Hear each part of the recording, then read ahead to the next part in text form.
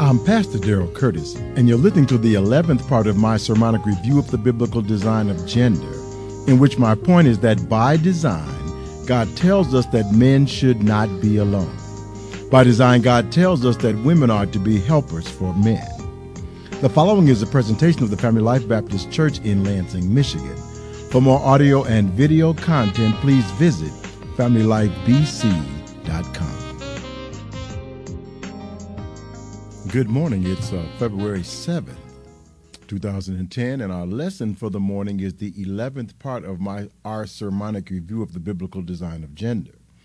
The text for this morning is the 22nd chapter of the book of Genesis and the first two verses, which read as follows.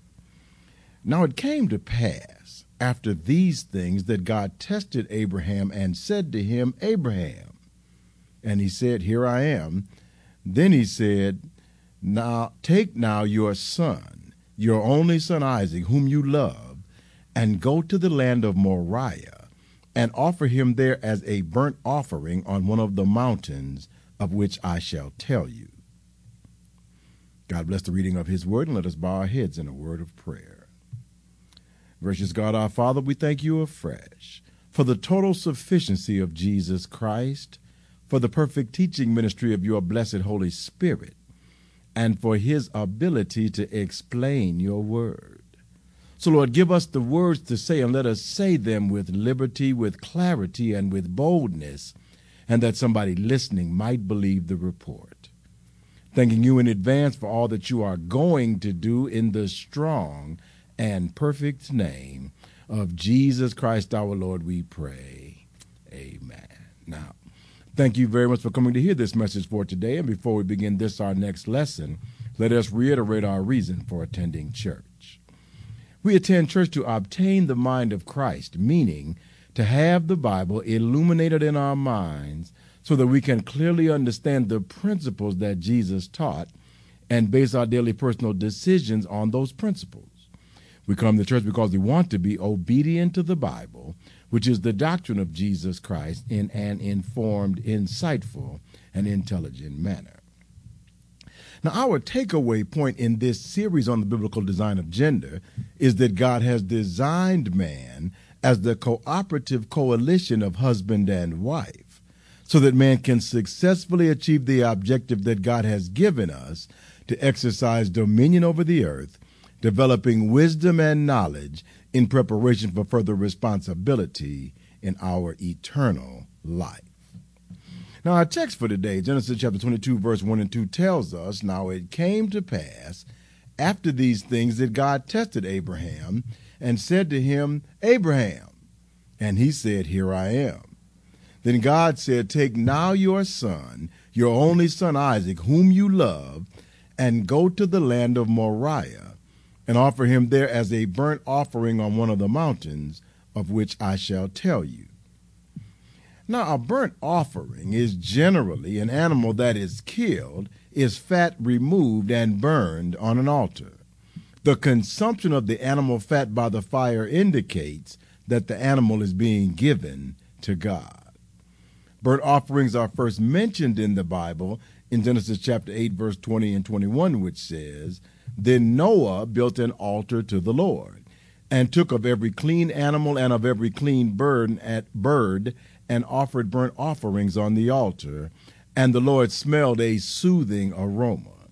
Then the Lord said in his heart, I will never again curse the ground for man's sake, although the imagination of man's heart is evil from his youth, nor will I again destroy every living thing as I have done. Now, clean animals and birds are those that God told Noah that he and his sons would eat. God saw Noah's devotion in that Noah had a limited number of animals on the ark, and that he sacrificed some to show his appreciation to God. God was soothed by the smell of cooking fat and declared to never destroy the earth again. And God instructed the children of Israel in Exodus chapter 20, verse 24, An altar of earth you shall make for me, and you shall sacrifice on it your burnt offerings and your peace offering, your sheep and your oxen. In every place where I record my name, I will come to you and I will bless you. So God gave us dominion over and ownership of the animals. Having large flocks and herds generally makes a man wealthy, and God is instructing us to show gratitude for the wealth which he has given us by giving part of our wealth back to him. That's the idea of an offering. But the idea of a sacrifice is understood by reading the A portion of Romans 6:23, which says, "For the wages of sin is death." God said in the garden in Genesis chapter 2, verse 16 and 17, "And the Lord God commanded the man, saying, Of every tree in the garden you may freely eat, but of the tree of the knowledge of good and evil you shall not eat, for in the day that you eat of it, you shall surely die." So even from the beginning, when man sinned, his penalty was to be death. When man sinned in the garden, God promised him that he would die, but rather than killing the man, God killed an animal as a substitute for the man. Genesis chapter 3, verse 21 records, "Also for Adam and his wife, the Lord God made tunics of skin and clothed them." Well, this skin from which God made the tunics did not come from the trees. The man and the woman clothed themselves with leaves, but God did not find that clothing sufficient. I wore a coat made of skin to church today, and I can assure you that if the animal from which the skin was taken is dead, or if he is still alive, he's a pretty cold joker because I have his skin. Before sin, nakedness was not a problem. But the first animal sacrifice was made by God to cover the problem of the knowledge of nakedness caused by man's sin.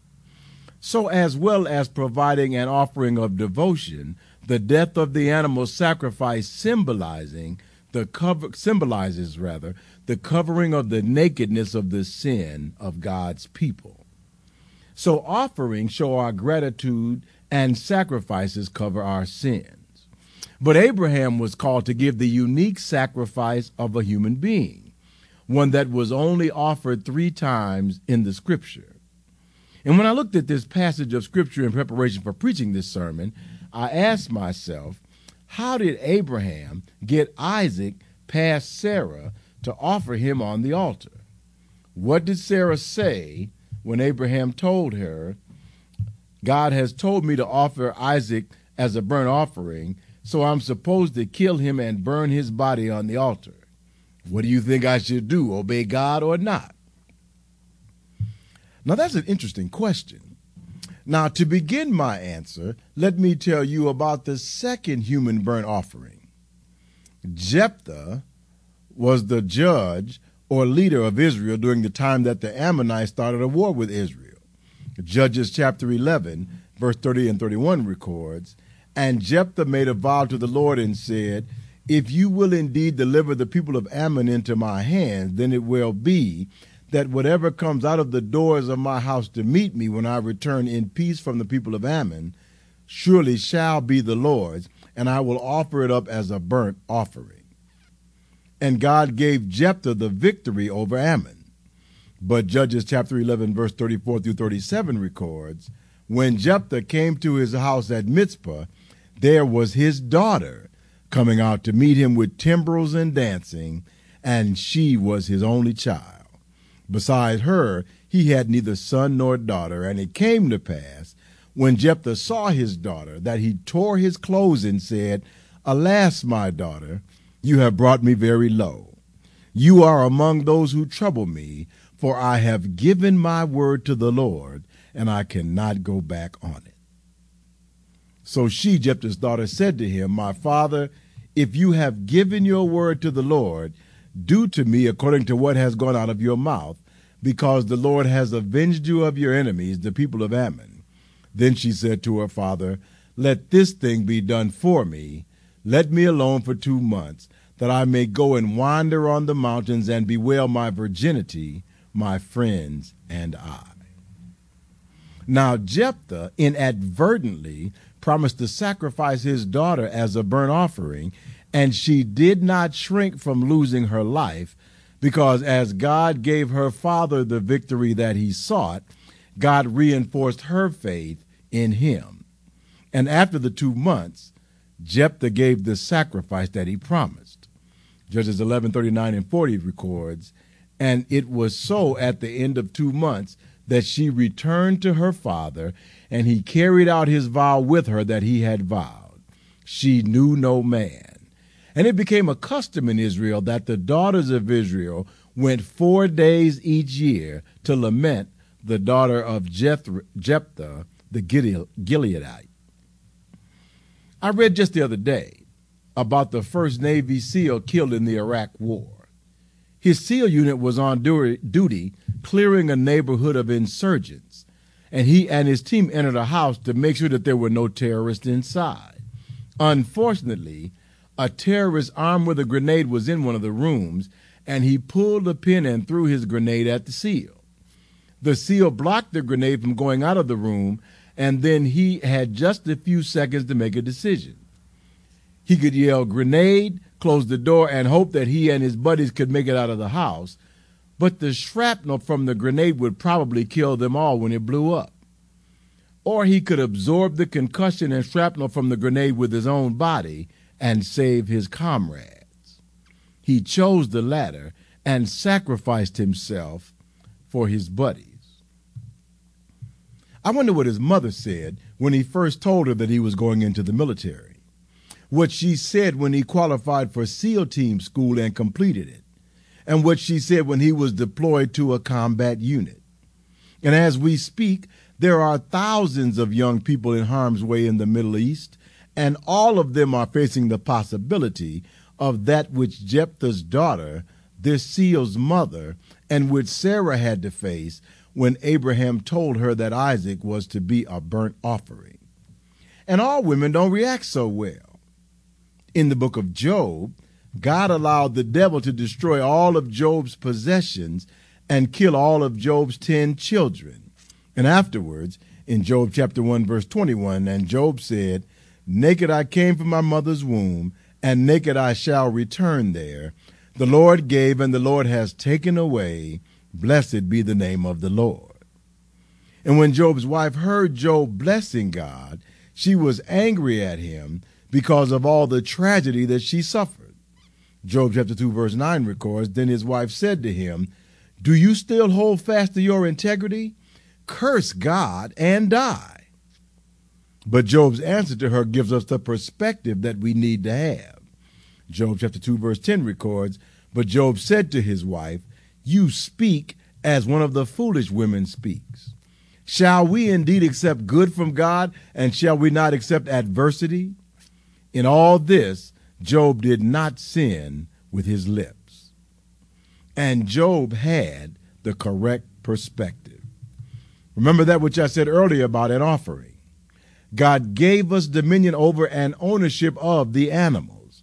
Having large flocks and herds generally makes a man wealthy, and God is instructing us to show gratitude for the wealth which he has given us by giving part of our wealth back to him. That's the idea of an offering. But who gives us dominion and ownership over the things of the world? It is God. Who owns the things that we are giving to God? In the Methodist Church, we sang a chant before the offering was consecrated to God, which was, "All things come of thee, O Lord, and of thine own have we given thee." So when you take possession of things or people, be they your car, your money, your house, your children, or your spouse, don't forget that that which you have is that which God has given you. Job was correct in Job chapter 1, verse 21, which says, "And Job said, 'Naked I came from my mother's womb, and naked I shall return there. The Lord gave, and the Lord has taken away. Blessed be the name of the Lord.'" You came into the world naked, and you will leave whatever possessions and people that God allows you to acquire right here for someone else to use. And knowing this fact gives us perspective. God intends us to be bonded to each other, but this episode of biblical history shows us that God intends that we be more tightly bonded to him than to any person on earth. I don't know of anyone that missed another person as much as my dad missed my mom. Dad took care of Mom personally throughout her illness.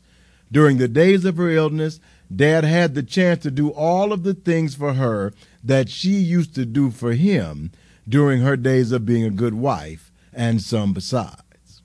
Mom was a professional cook, and Dad used to love to eat Mom's great cooking. Eventually, Dad had the opportunity to cook for Mom.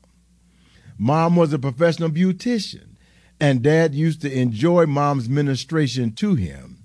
I can remember watching Dad relaxing with his head in Mom's lap as she put some beauty treatment on his face, on the razor bumps on his face to soften them, so that she could gently pluck out the hairs and make his face smooth. But Dad had the chance to take care of Mom in the same way that she took care of him. He bathed her and took care of her skin when she lost the intellectual capacity to take care of him and herself. But one day, Mom heard the steady march of the chariot wheels from the sky. Her light went out like a vessel not filled with oil, and her lamp died out like a flickering candle in the wind. Dad mourned and missed Mom, and he lived for years on Mom's memories. But time and faith in God eventually heals all wounds. One day, one of Dad's old friends from the neighborhood lost her mate as well. And although she missed her husband, she recognized within herself that she was here on planet Earth because, as God said in Genesis 2:18, and the Lord God said, "It is not good that man should be alone. I will make him a helper comparable to him." By design, God tells us that men should not be alone. By design, God tells us that women are to be helpers for men. That's God's design. I don't care what Betty Friedan, Gloria Steinem, or their followers in this generation have to say. Mark 7:7 says, "And in vain they worship me, teaching as doctrines the commandments of men."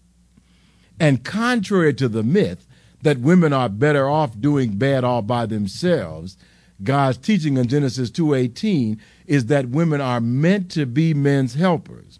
And intuitively obvious from the verse is the assertion that God's purpose for creating women is to help men to not be lonely. Well, if God wants women to help men to not be lonely, guess the identity of the inciter of the battle of the sexes. Yes, your guess is correct. It's the devil.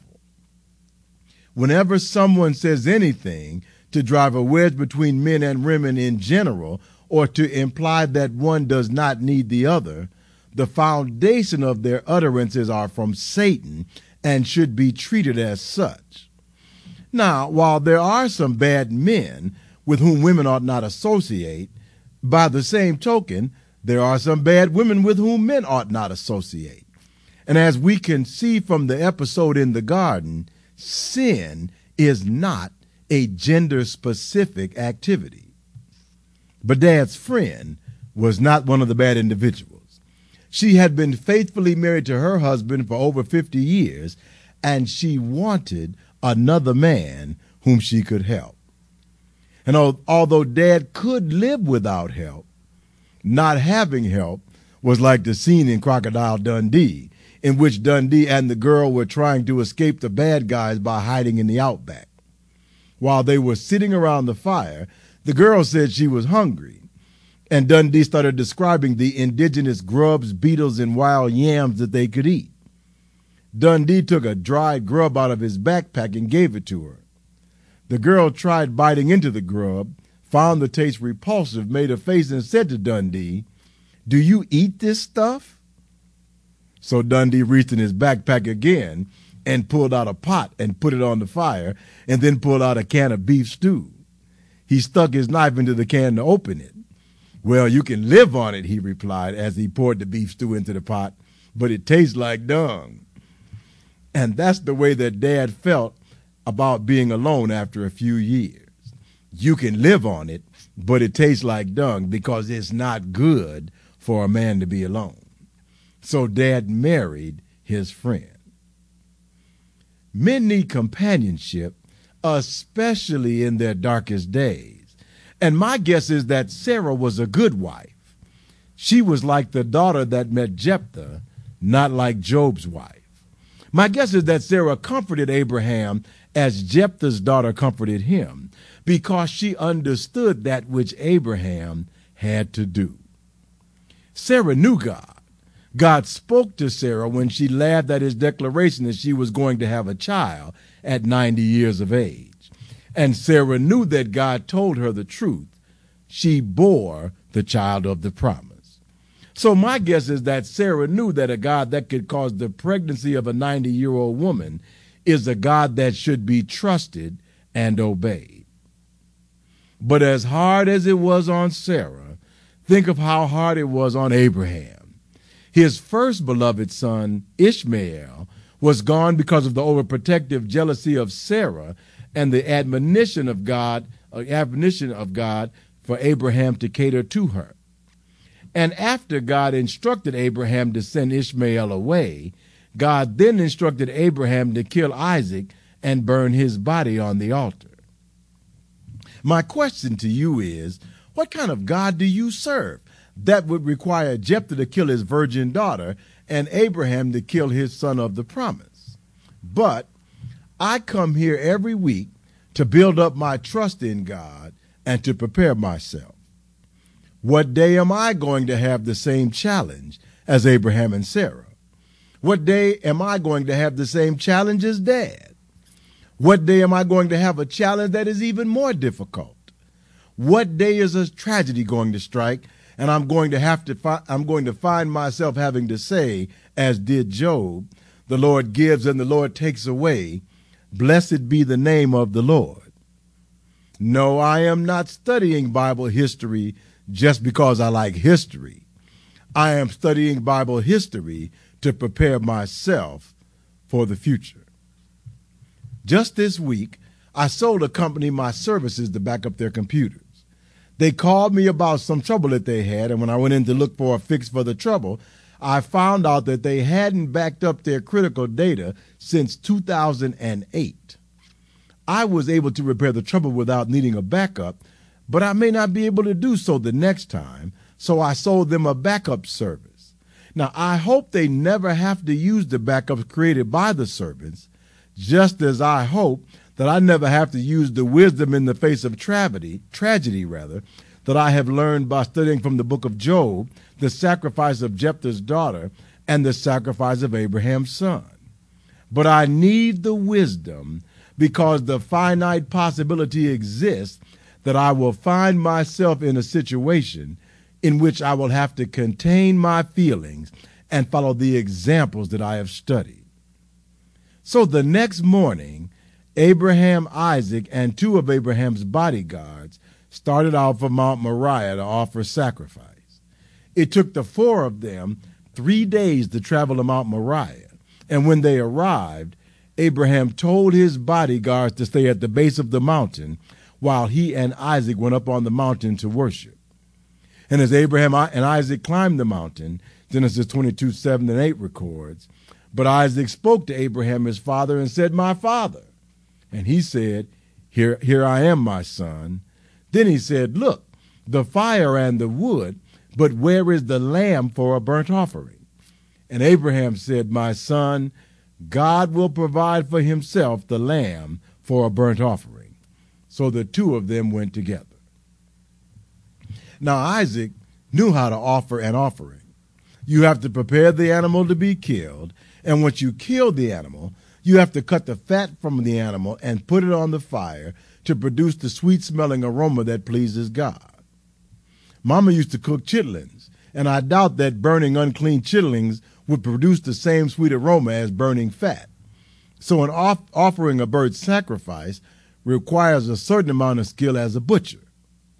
But Abraham did not bring an animal for the sacrifice, and Isaac couldn't figure out the deal. But Isaac soon found out, as Genesis 22:9 records. Then Abraham and Isaac came to the place of which God told him. And Abraham built an altar there and placed the wood in order, and he bound Isaac his son and laid him on the altar upon the wood. Now, I can't imagine the conversation between a father and his son just before the father kills his son as an offering to God. As a matter of fact, the Bible omits any conversation that Abraham and Isaac may have had, which makes me think that there was no conversation. There was just a lot of faith. Abraham had faith in God, and Isaac had faith in his father Abraham, especially as Genesis 22:10 records, and Abraham stretched out his hand and took the knife to slay his son. Abraham was seriously obedient to God. But Abraham had a history with God. God spoke to Abraham and told him to leave the land of his fathers. And Abraham obeyed and became a rich chief with a fortune and a large army. God told Abraham that Isaac was going to be born. And Abraham fathered Isaac when he was 100 years old and his wife Sarah was 90.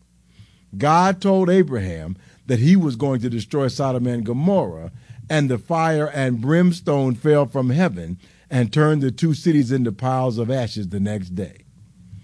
Abraham's history with God taught him that God has all power in heaven and earth in his hands. God is the only one that can take a crooked stick and hit a straight lick. The only one that I've ever heard of that can stand flat-footed and tiptoe at the same time. The Lord is almighty.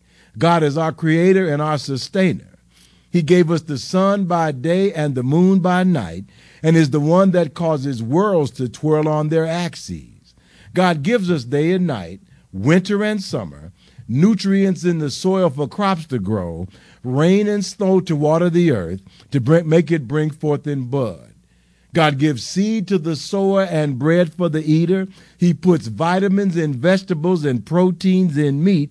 And if the God who is our maker and sustainer tells us to give that which we have, we should prepare to do so, because he tells us in Malachi 3:10-12, and try me now in this, says the Lord, if I will not open for you the windows of heaven and pour out for you such blessing that there will not be room enough to receive it. And I will rebuke the devourer for your sakes, so that he will not destroy the fruit of your ground, nor shall the vine fail to bear fruit for you in the field, says the Lord of hosts. And all nations will call you blessed, for you will be a delightful land, says the Lord of hosts.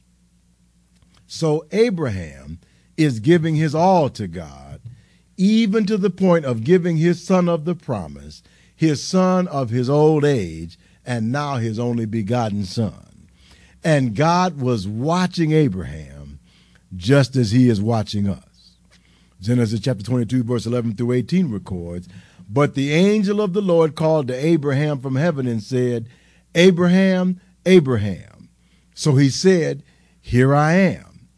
And he said, do not lay your hand on the lad, nor do anything to him, for now I know that you fear God, since you have not withheld your son, your only son, from me.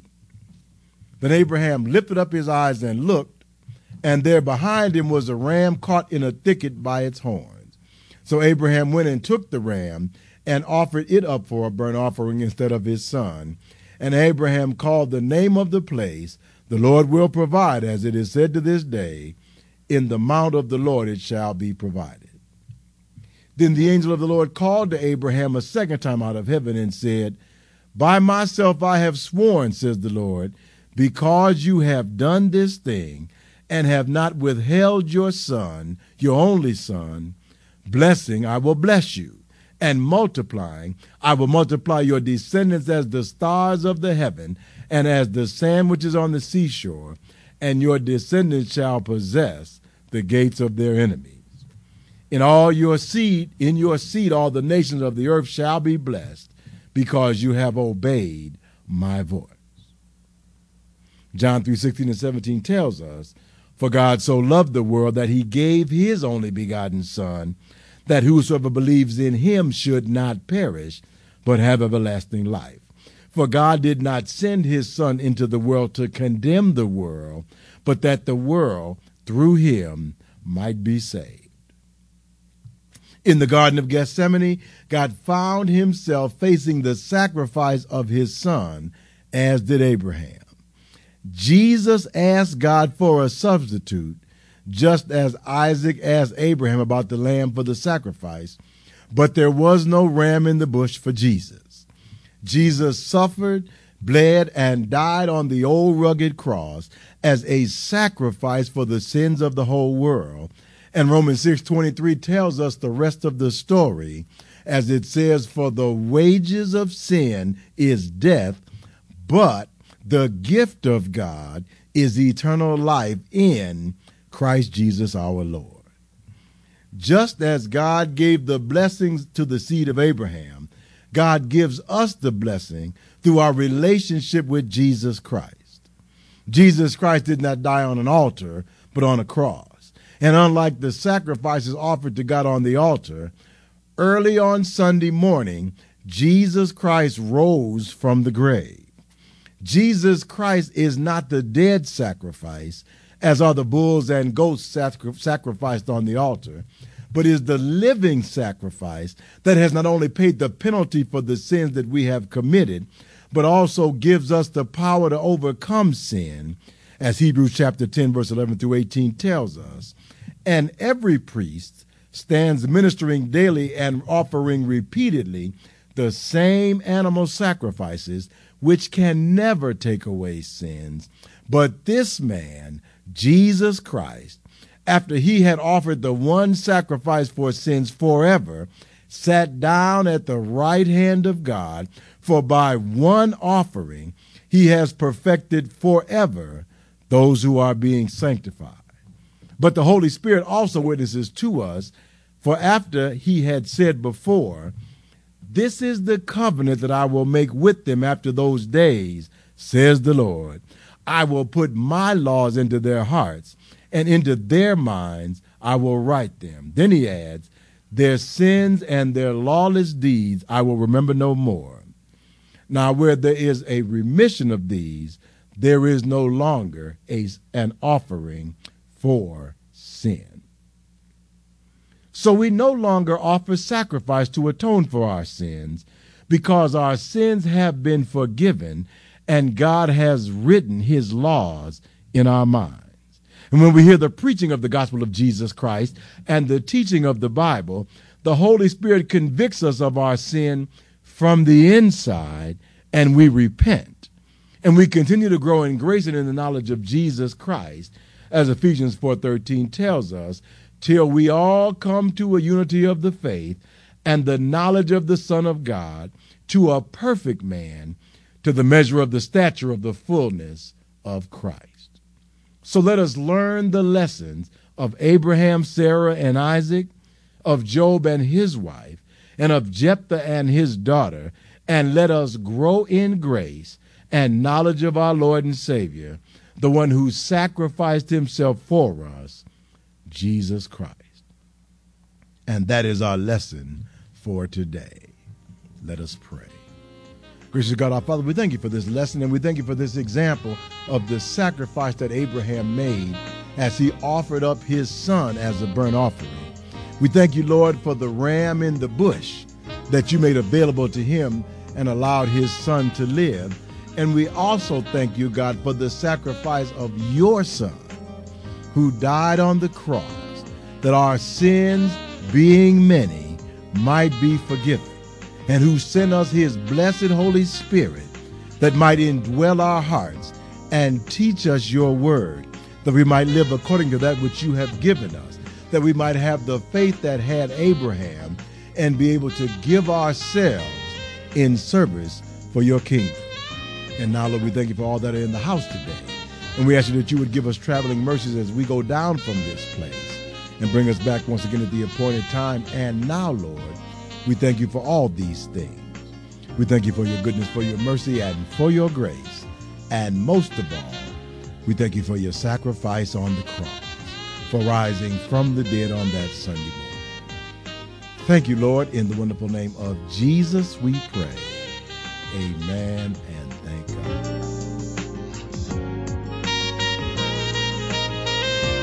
Thank you for listening. We hope you were blessed by this presentation. For more audio and video content, please visit FamilyLifeBC.com.